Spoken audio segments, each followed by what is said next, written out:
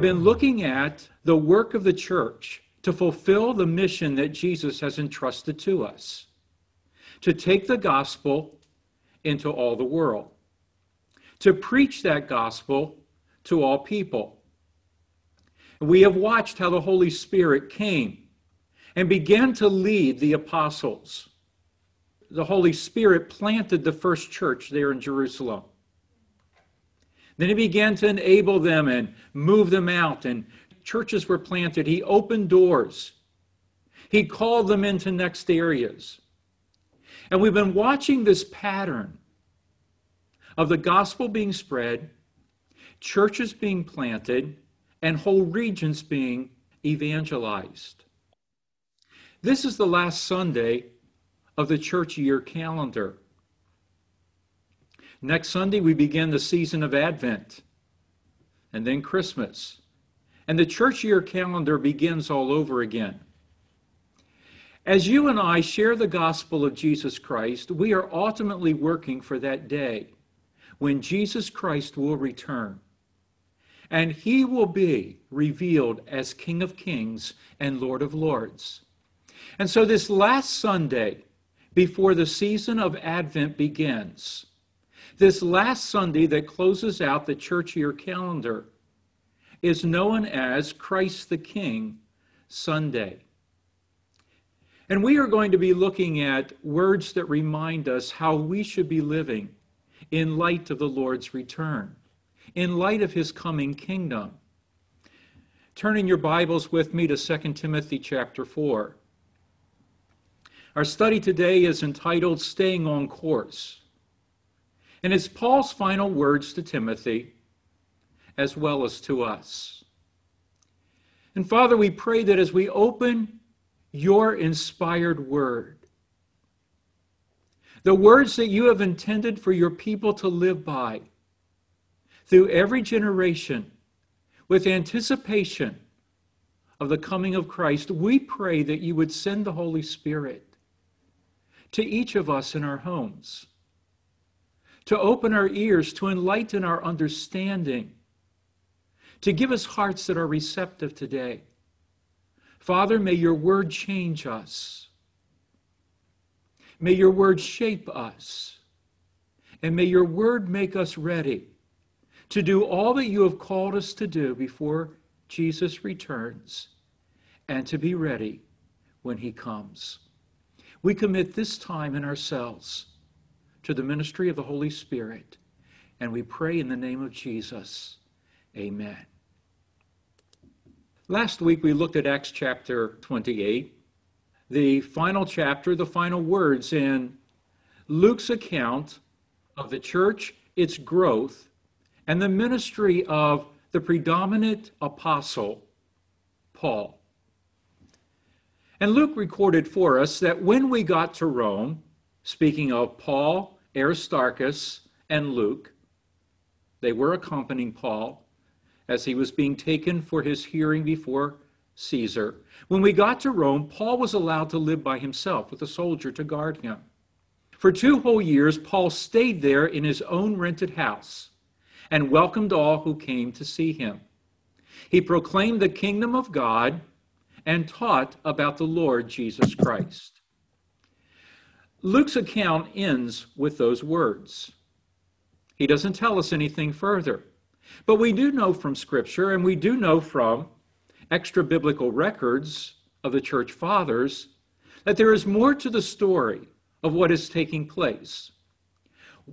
While the Apostle Paul was there in Rome, he wrote letters such as the letter to the church at Ephesus, and to Colossians, to Philemon, to Philippi. The Apostle Paul would write more letters after he had his hearing before Caesar and was released. One of the church fathers, Clement of Alexandria, in his Traumata wrote this: "For the teaching of our Lord Jesus at his advent, beginning with Augustus and Tiberius, was completed in the middle of the times of Tiberius, and that of the apostles, embracing the ministry of Paul, ends with Nero.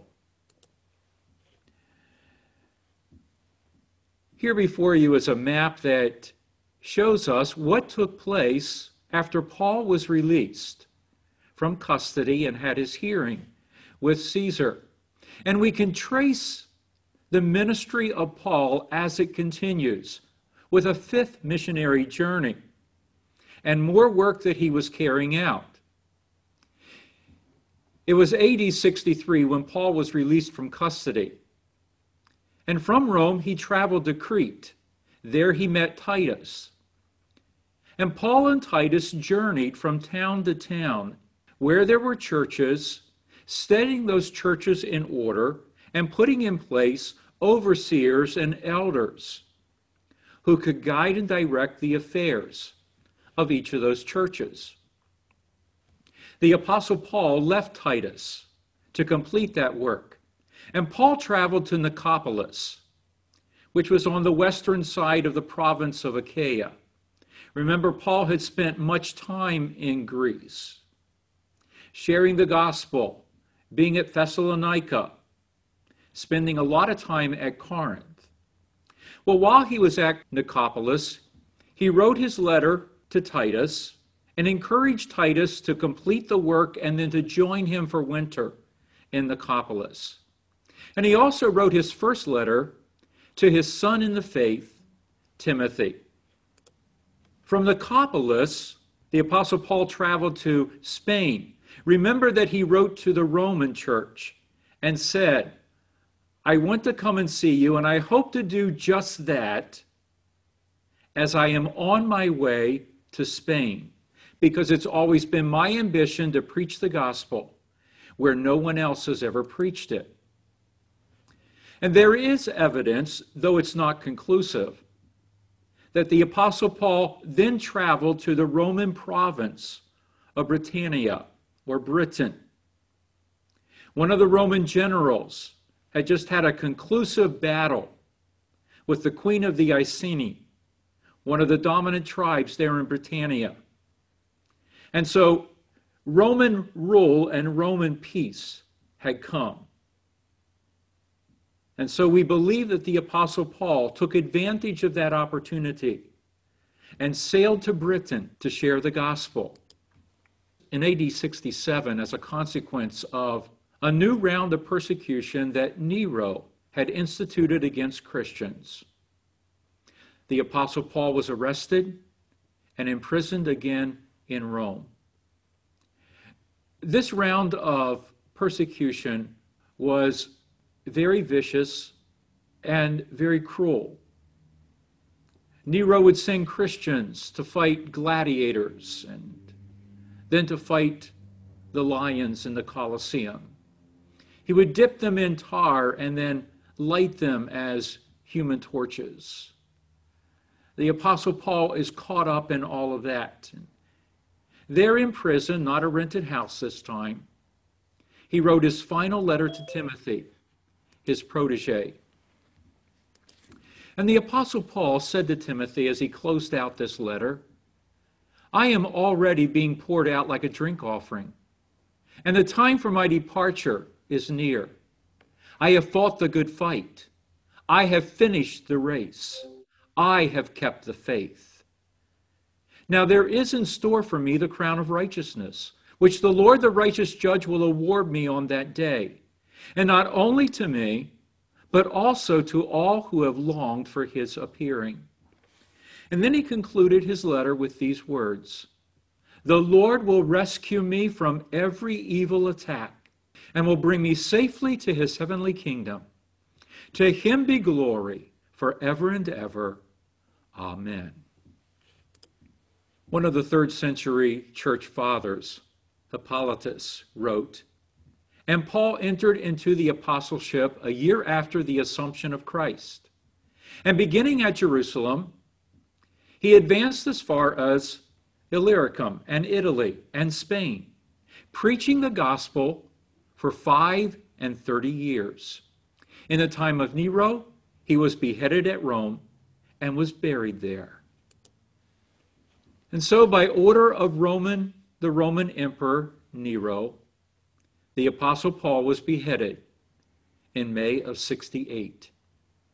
He was 66 years old. Absent from the body, he was now present with the Lord, as he had written to the Philippians. Just a few weeks later, in June, on June the 9th, Nero committed suicide. He was 30 years old. As we come to our passage of Scripture today, you will note in your Bibles that there is a heading that goes back into chapter 3 that says a final charge to Timothy. And so in our study today of this passage, we want to pick up with these words that begin in 2 Timothy chapter 3, verse 10. You, however, know all about my teaching, my way of life, my purpose, faith, patience, love, endurance, persecutions, and sufferings. What kind of things happened to me in Antioch, Iconium, and Lystra, the persecutions I endured.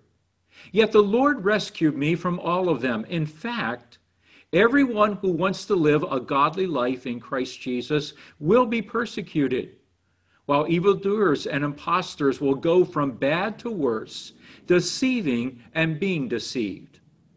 But as for you, Timothy, continue in what you have learned and have become convinced of, because you know from those from whom you learned it, and how from infancy you have known the Holy Scriptures, which are able to make you wise for salvation through faith in Christ Jesus. All Scripture is God-breathed and is useful for teaching, rebuking, correcting, and training in righteousness, so that the servant of God may be thoroughly equipped for every good work. In the presence of God and of Jesus Christ, who will judge the living and the dead, and in view of his appearing and his kingdom, I give you this charge: preach the word. Be prepared in season and out of season. Correct, rebuke, and encourage with great patience and careful instruction. For the time will come when people will not put up with sound doctrine. Instead, to suit their own desires, they will gather around them a great number of teachers to say what their itching ears want to hear. They will turn their ears away from the truth and turn aside to myths.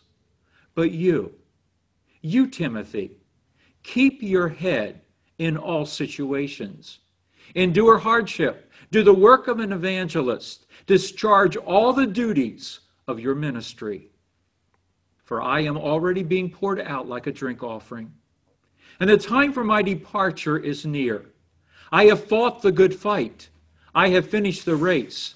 I have kept the faith. Now there is in store for me the crown of righteousness, which the Lord, the righteous judge, will award me on that day. And not only to me, but also to all who have longed for his appearing. Let's take the next few moments to dig into this passage of Scripture. The Apostle Paul is at the end of his life. Remember that he said, I don't count my life dear to me. I have just one goal, and this I will pursue, that I may finish the task that the Lord Jesus has given me. And now at the end of his life, he is able to say to Timothy, I have fought the good fight. I have finished the race. I have kept the faith. What does it take for one to stay on course and finish the race? The Apostle Paul is handing off the baton to Timothy. Timothy, the next generation. He has been with Paul in ministry, but now Paul knows that he will be gone. My departure is at hand. Timothy, the work of the gospel is now in your hands. I hand it off to you. Timothy, make sure that you are staying on course so that you as well can finish the race and come to the end, knowing that you have done what Jesus Christ called you to do. Again, this question, what does it take to stay on course? We're going to see several things in this passage that begins with this. First of all, keep a resolute focus on Christ's return. Keep a resolute focus on Christ's return. All of us are looking forward to the return of Jesus Christ. But are we keeping an unbroken, a steadfast, a resolute focus on the return of Jesus Christ? As the Apostle Paul writes to Timothy, the return of Jesus means two things. Number one, judgment, and number two, the appearing of his kingdom. What is going to happen at judgment? First of all, he will judge, Paul says, the living and the dead.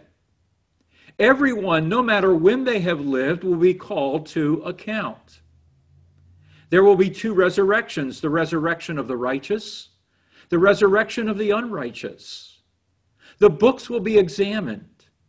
Every believer will stand before the judgment seat of Christ. Not to be judged for whether or not they belong in heaven, that has been accomplished by the work of Jesus Christ, but to be judged for what they have done while they were in the body. Remember the words of the Apostle Paul that we considered at the Lord's table. The life I live in the body, I live by faith in the Son of God who loved me and gave himself for me. Those who have not put their faith in Jesus Christ will stand before the Lord on the basis of their own works. The books will be opened to see what they have done. And then the book of life will be opened to see if their name is there.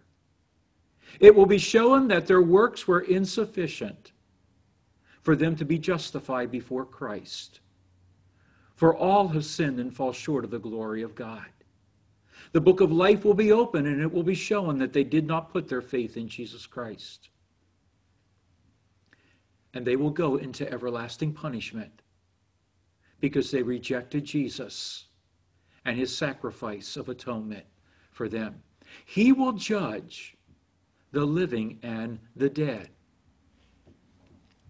He is the righteous judge, Paul says. As the righteous judge, he will examine every word. Remember, he told his disciples that we will give an account for every word that we have spoken. He will examine our every deed. But not only that, he will examine the motive out of which we did and said those things. He will go deep in his examination. It will be according to his standard, who he is and how he lived. I've often heard people excuse what they say or what they do by saying, well, I'm not Jesus. He was perfect. I'm not. But we have been given the Holy Spirit. And by the Holy Spirit, we have the power to live as Jesus lived. Does it mean that we will not say things or do things that are wrong? Of course not. But it does mean that you and I should be striving every day that we live not to live according to what I feel, think, or how I react, but to submit my life to Christ, to live under the influence of the Holy Spirit, and to be like Jesus. There will be a performance review for those who have served him, and a destiny determination for all others. As I said earlier, we will stand before the judgment seat of Christ, and he will review our lives as believers. How do we live for Jesus? What do we do? How do we serve the body of Christ? How do we use our spiritual gifts? Did we build others up? Did we work together to evangelize? Did we faithfully serve one another to help one another become complete and mature in Jesus Christ? There will be an ultimate performance review. For all others, there will be a destiny determination. as I described earlier, it will be found that their name is not written in the book of life. And they will be banished to the second death, a spiritual death, which means separation from the presence of God, the blessing of God, the light and the love of God forever and ever. They made a choice not to identify with Jesus Christ, and thus they sealed their destiny. Those who have longed for his appearing will be awarded a crown of righteousness. Everyone will know for all of eternity who loved, who longed for, and who lived for the return of Jesus Christ. What does that mean for us? It means that there will be some people in heaven who had come to faith in Jesus Christ, but they did not live with a longing and a love for the return of Jesus Christ. They were caught up too much in the things of this life. And their hearts did not keep that resolute focus on the return of Jesus Christ. So let's take a moment and ask ourselves this question. What does it mean to long for his appearing? The King James uses the word love. Agapeo is the word that Paul used. It means to esteem, have generous concern for, be faithful toward, delight in. This is what it means to love or long for the return of Jesus Christ. Let's think it out for just a moment. To love his return means to live as a bride who is in love with her fiancé and living for her wedding day. Revelation chapter 19 and verse 7 records, "Let us rejoice and be glad and give him glory. For the wedding of the Lamb has come, and his bride has made herself ready." We are the bride of Christ. The church is his bride. Everyone who has put their faith in Jesus Christ and trusted in the grace and the merit that has come through Christ to make us right in the sight of God. As the bride of Christ, are you in love with Jesus? Jesus wrote to the church at Ephesus, and he rebuked them because they had forsaken their first love, him. They were living in every outward way for him, but their hearts were no longer living as a bride in love with her fiancé and longing for her wedding day. To long for his appearing means that I keep myself set apart from sin and I pursue Christ's likeness. John wrote in 1 John chapter 3, "But we know that when Christ appears, we shall be like him, for we shall see him as he is." All who have this hope, this expectation of his appearing, purify themselves just as he is pure. You would not want to marry someone who is running around with other people before the wedding, who really doesn't care about living toward the wedding day. If you and I are longing for the return of Jesus Christ, it will be evident we are endeavoring to live for Jesus. We are disassociating from this world. Everything that might contaminate us. We are careful where we go, what we do, what we listen to, what we watch, because we want our hearts to be set apart for him. And then thirdly, living for his appearing. That means that I am faithfully working to fulfill his mission and complete my task. Remember again the Apostle Paul, as he said, "My life does not matter to me. All that matters to me is that I fulfill the task that he has given me." And even when those closest to him tried to dissuade him from going up to Jerusalem, because they cared about him, they didn't want to see him fall into trouble. They didn't want to see his life threatened. Yet the Apostle Paul told them, don't try to hold me back. I must finish the task that he has given me. Once again, in our best intentions at times, and our concern for people, we may hold them back. We need to release one another to Jesus. And we need to encourage one another to faithfully work to fulfill his mission and complete the task that he has given to every single person. Jesus talked much about this in the final days before his death. He talked about being wise and faithful servants.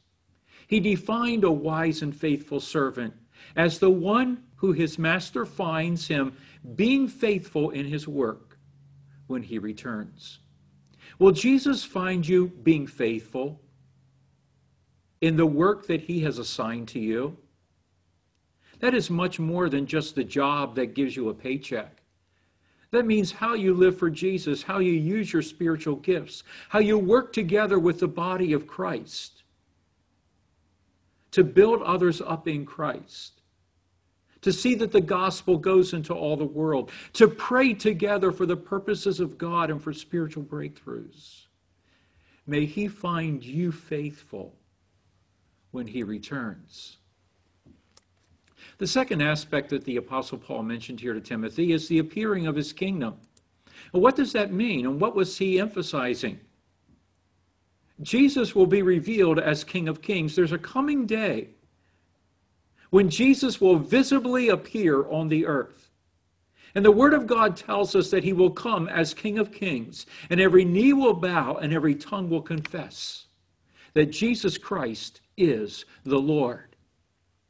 At that time, Jesus is going to judge every nation in several ways. He will judge them according to their acknowledgement of God as ruler and lawgiver. Remember that the Apostle Paul writes to the Romans and said, every authority is derived from God, who is the supreme authority.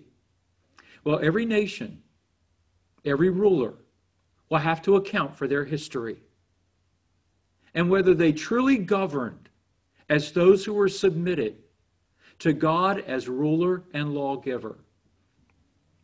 A second way in which he will judge every nation is in their relationship to his chosen nation, Israel. And every nation will experience his verdict on how they have lived under the authority of God and in relationship to Israel. He will determine the role and responsibility of each one in his kingdom, including you and I. What we will be doing, whether we have heard, well done, good and faithful servant, you were faithful in this amount that I gave you in your human life, now I will make you in charge of this. And you and I will enter into the roles and the responsibilities that we will have as we serve him for the next 1,000 years.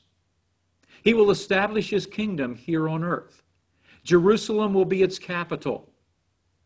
Justice and righteousness will characterize his rule. And he will rule the nations with a rod of iron. And his reign will continue for 1,000 years. At the end of that time, the devil will be loosed from imprisonment. A final rebellion will occur. It will be followed by a final judgment. And then God will create a new heavens and a new earth. The Bible says, in which dwells only righteousness.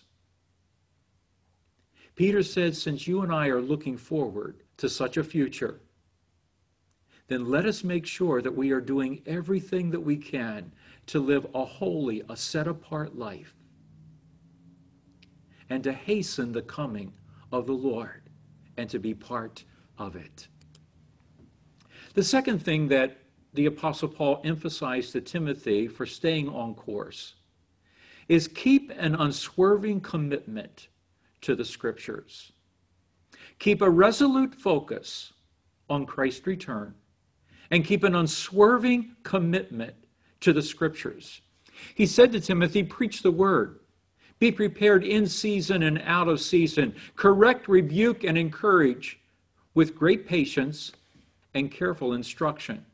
Now remember that when we read this passage, we also read that from chapter 3, where Paul is emphasizing the Word of God. How the Word of God has played such a pivotal role in shaping Timothy's life. How the Word of God was used by his mother, his grandmother, from his infancy to shape his faith in Jesus Christ, to bring him to the place that he became a disciple. You've known from infancy the scriptures that make you wise unto salvation. Timothy, remain committed to them. You know that they are true. You know from whom you learned them.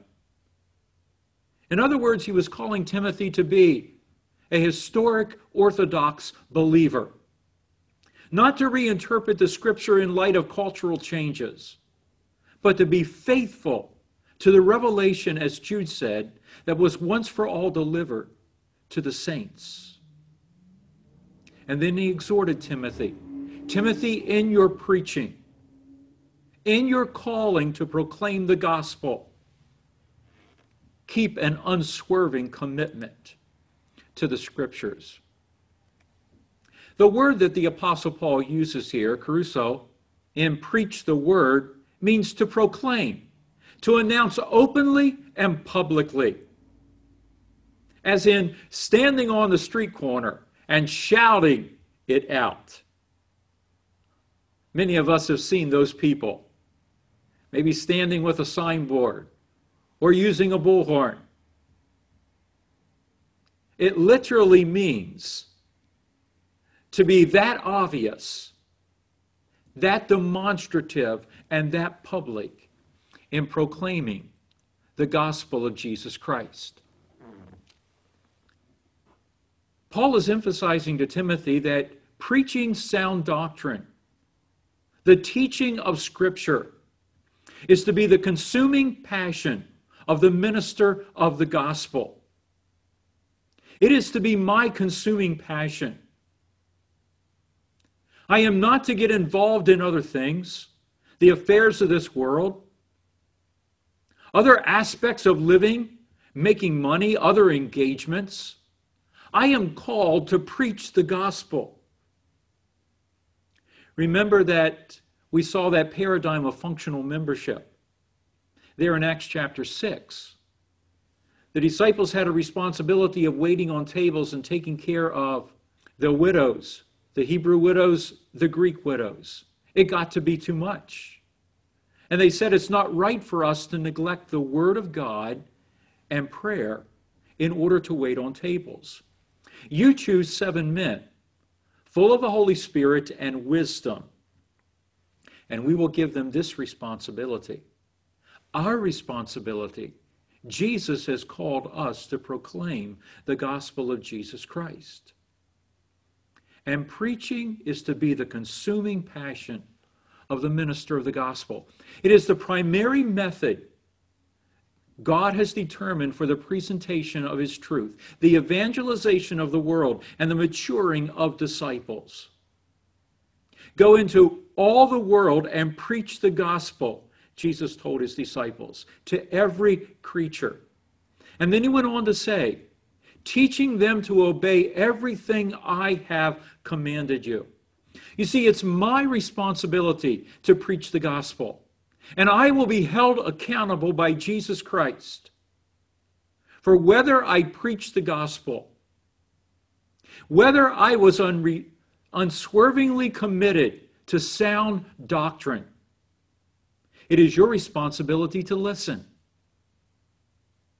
Every time the Word of God is open, to be focused and attentive, to hear the Word of God.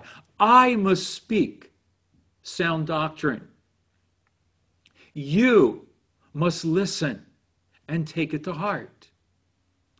And both of us will give an account for how we have responded to the gospel as it's been proclaimed.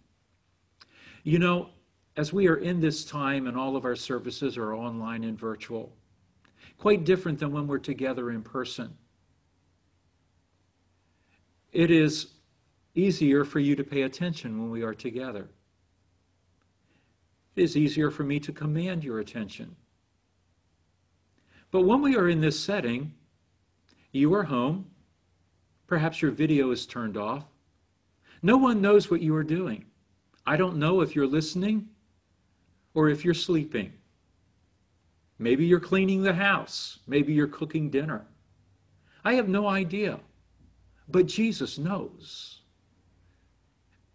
And it's doctrine and teaching and words of life about him. It is my responsibility to proclaim it. It is your responsibility to be attentive to it, to receive it, to hide it in your heart, and to make sure that it changes your life.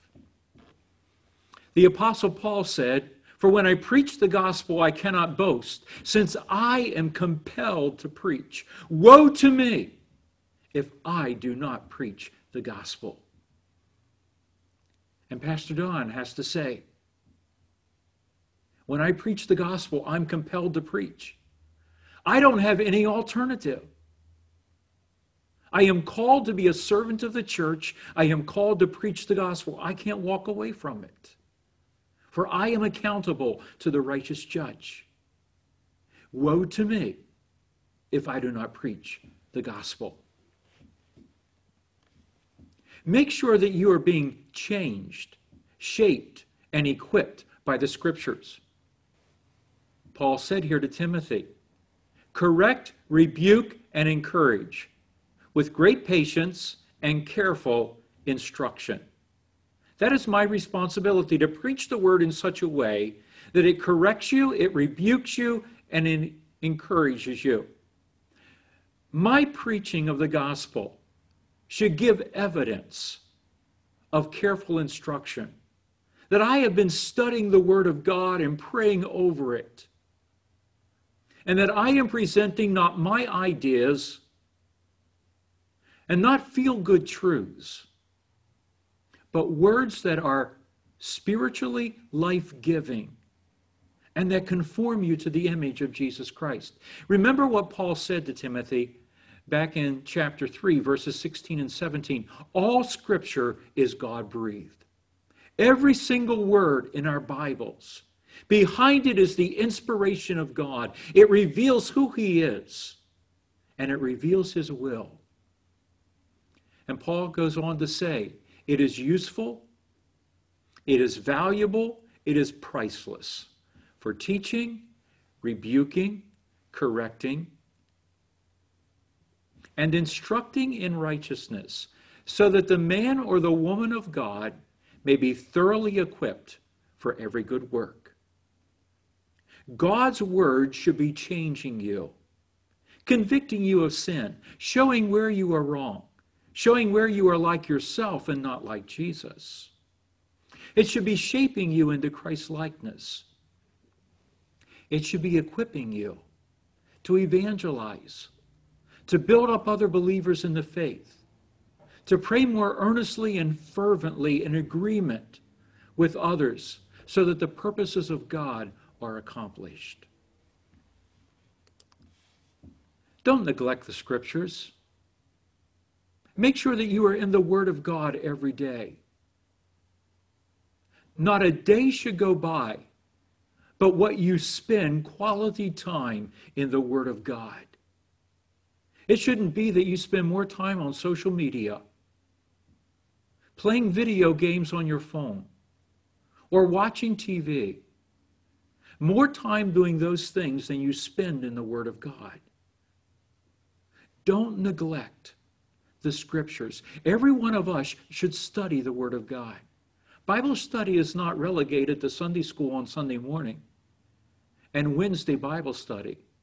You should be a student of God's Word, searching the Scriptures, understanding more the will of God and the truths of sound doctrine.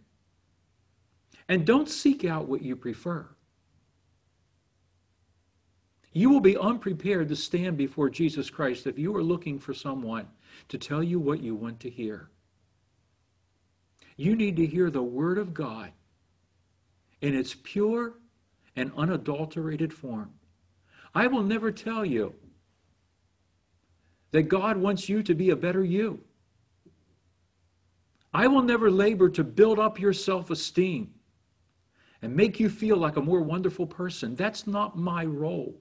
My role is to represent Jesus Christ and to preach the gospel of Jesus Christ and do everything I can to spur you on so that when Jesus returns, you are like him.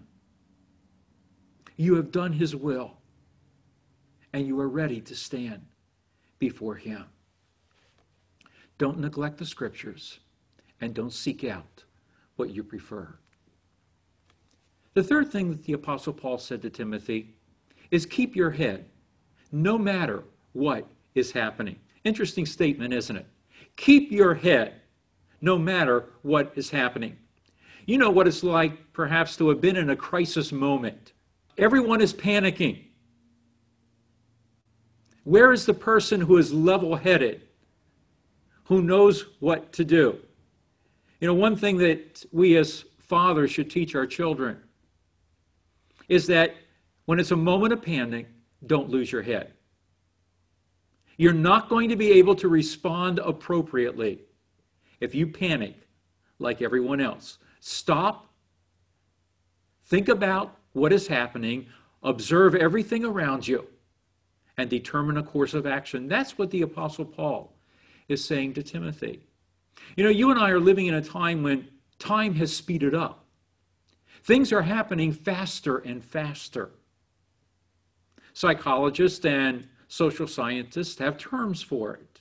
And they're able to quantify how fast time has moved through centuries and eras and generations. You and I are living in a very fast-moving time. Events are overtaking us. Do we understand what is going on? Do we have clarity about the time in which we are living? Are we able to keep our head no matter what is happening? Many Christians are being overtaken by the spirit of the world. It has become stronger and stronger, and they are caught up in its pleasures. They are caught up in its perspectives. They are compromising what they have believed through the years and adapting to a changing culture. They don't want to be caught, as we are told, on the wrong side of history. Well, let me tell you, dear friends, it is God's side of history that you and I need to know and make sure that we are on. Therefore, we need to keep our heads no matter what is happening. Timothy, keep your head in all situations. Endure hardship. Do the work of an evangelist. Discharge all the duties of your ministry. What does that mean for you and me? Be aware, be sure, be strong, be faithful. I think we could sum it up in applying it to our lives with those four things. Peter wrote in his letter, "The end of all things is near. Therefore, be clear-minded and self-controlled so that you can pray. Above all, love each other deeply because love covers over a multitude of sins." You should memorize those verses of Scripture. You should write them on your hearts.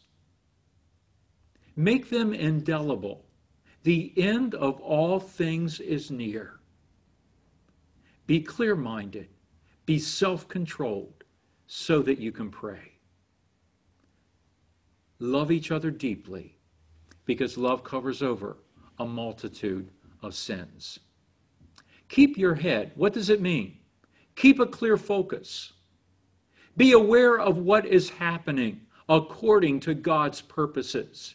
Jesus said, when you see these things come to pass, lift up your eyes. Your redemption is near.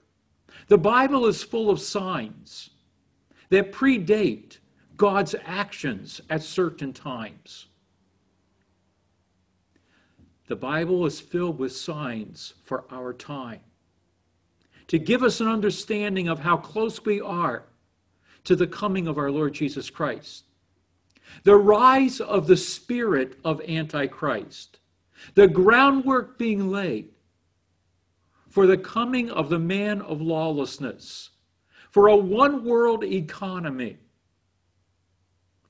for a submission to that spirit and its rule. Don't get distracted. Don't get caught up in the affairs of life. Jesus said, watch and pray. Watch and pray. He said, be careful, or your life will be weighed down with the anxieties of life. You will be caught up in the pleasures. You will be deceived by the material wealth of this world. And my return will come upon you unexpectedly, like a trap. You see, you and I need to keep our heads. We can't be distracted by what's going on around us. Can't be distracted by the politics of right now. Can't be distracted by a lot of other things that are available to us to be engaged in. We need to keep our eyes on Jesus. Paul told Timothy to endure hardship. You and I are going to see greater and greater opposition to the truth of Jesus Christ, to sound doctrine, to what the Bible teaches as the days go on. But don't worry about it. You and I should not be worrying about what's to come. We should rather be building ourselves up. Jude said, build yourselves up in your most holy faith. In other words, spend time in the Word of God. Hide it in your heart. Live by it. Enrich yourself with it. Build yourself up in your most holy faith. Pray in the Holy Spirit and keep yourselves in God's love as you wait for Jesus to come back.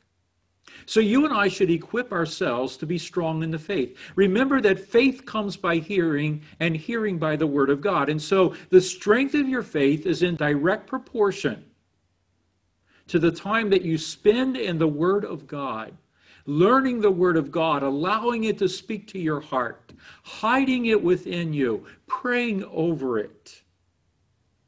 Equip yourself to be strong in faith, to stand against temptation, and to persevere. Parents, that is the discipleship model that you and I should be engaged in with our children.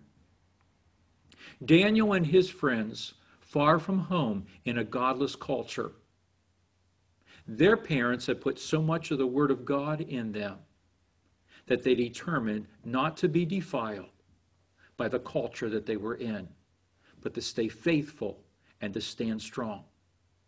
And as they stood for the Lord, despite the threat of the loss of their lives, God showed himself mighty on their behalf. May you and I strengthen ourselves so that we can stand firm. And then finally, guard your relationship with Christ and keep your heart free from offense. What does Peter say here? Love each other deeply, because love covers over a multitude of sins. John Bevere, Christian author, speaks about resentment and bitterness, a grudge against someone else, as being the bait of Satan.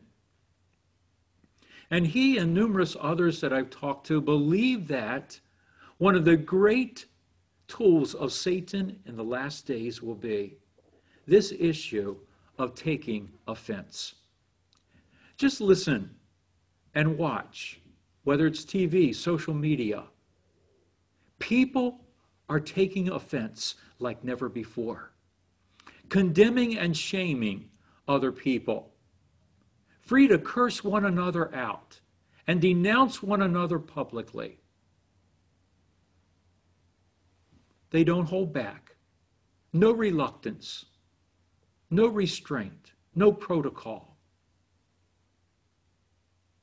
Offense against others, taking offense against believers. Well, we're going to see that more and more as time goes on. But our own hearts, if we're not careful, will come under that spirit of offense. You and I need to make sure that we are guarding our relationship with Christ and we are keeping our hearts free from offense. That we are not taking our relationship with Christ for granted, but we are building it, strengthening it, investing in it, growing in it. Be with other believers for times of prayer. Make sure that you are studying the Word of God with others, as well as on your own. Guard your relationship. Keep your heart free from offense. As I was studying this passage, I was thinking of how Satan works, how he gets into churches, how he causes people to take offense. I have seen people take offense, and it calls churches just to dissolve and become nothing. One of the pastors who led me into a deep life of prayer for Baltimore City had two intercessors who accompanied him. They were tremendous women of prayer, but they let some pride get into their own spirits. And as a result of what they allowed into their spirits, it so corrupted that church. And it brought to an end a church that had been instrumental in the kingdom of Jesus Christ. And it brought that pastor's ministry to a crashing halt. Not because of any fault of his. He was faithful to the end. But they allowed offense to get into their spirits, and it destroyed that work of Jesus Christ. Friends, guard your relationship with Christ. Keep your heart free from offense. May you and I be able to say when we get to the end of our lives, I have fought the good fight. I have finished the race. I have kept the faith. It was AD 67. Timothy was in Ephesus. He was 80 years old. He went out into public to preach the gospel of Jesus Christ, just as he had been called to do. There was a procession going through the streets of Ephesus to honor the goddess Artemis. And Timothy was proclaiming the gospel of Jesus Christ, to turn away from idols and serve the living God. The crowd seized Timothy. They beat him. They drug him off, and they stoned him to death. I believe that Timothy would have been able to say, and I believe he said the words as his breath was expiring, I have fought the good fight. I have finished the race. I have kept the faith. Now there is in store for me the crown of righteousness, which the Lord, the righteous judge, will award me on that day. Listen, don't fear what may happen to you in the future. Just be faithful. You know, the moment that Paul's head was cut off and Timothy was stoned to death, one moment they had no memory as they stepped into eternity of what had happened. It was gone. That was part of the life that was past. Absent from the body is to be present with the Lord. No matter what you and I go through as we live for Jesus Christ, the moment that we draw our last breath and our heart stops, we step into the presence of Jesus, and we'll be able to sing that song, It Will Be Worth It All. One glimpse of his dear face, all sorrows will erase. So bravely run the race till we see Christ. Amen. Let us pray.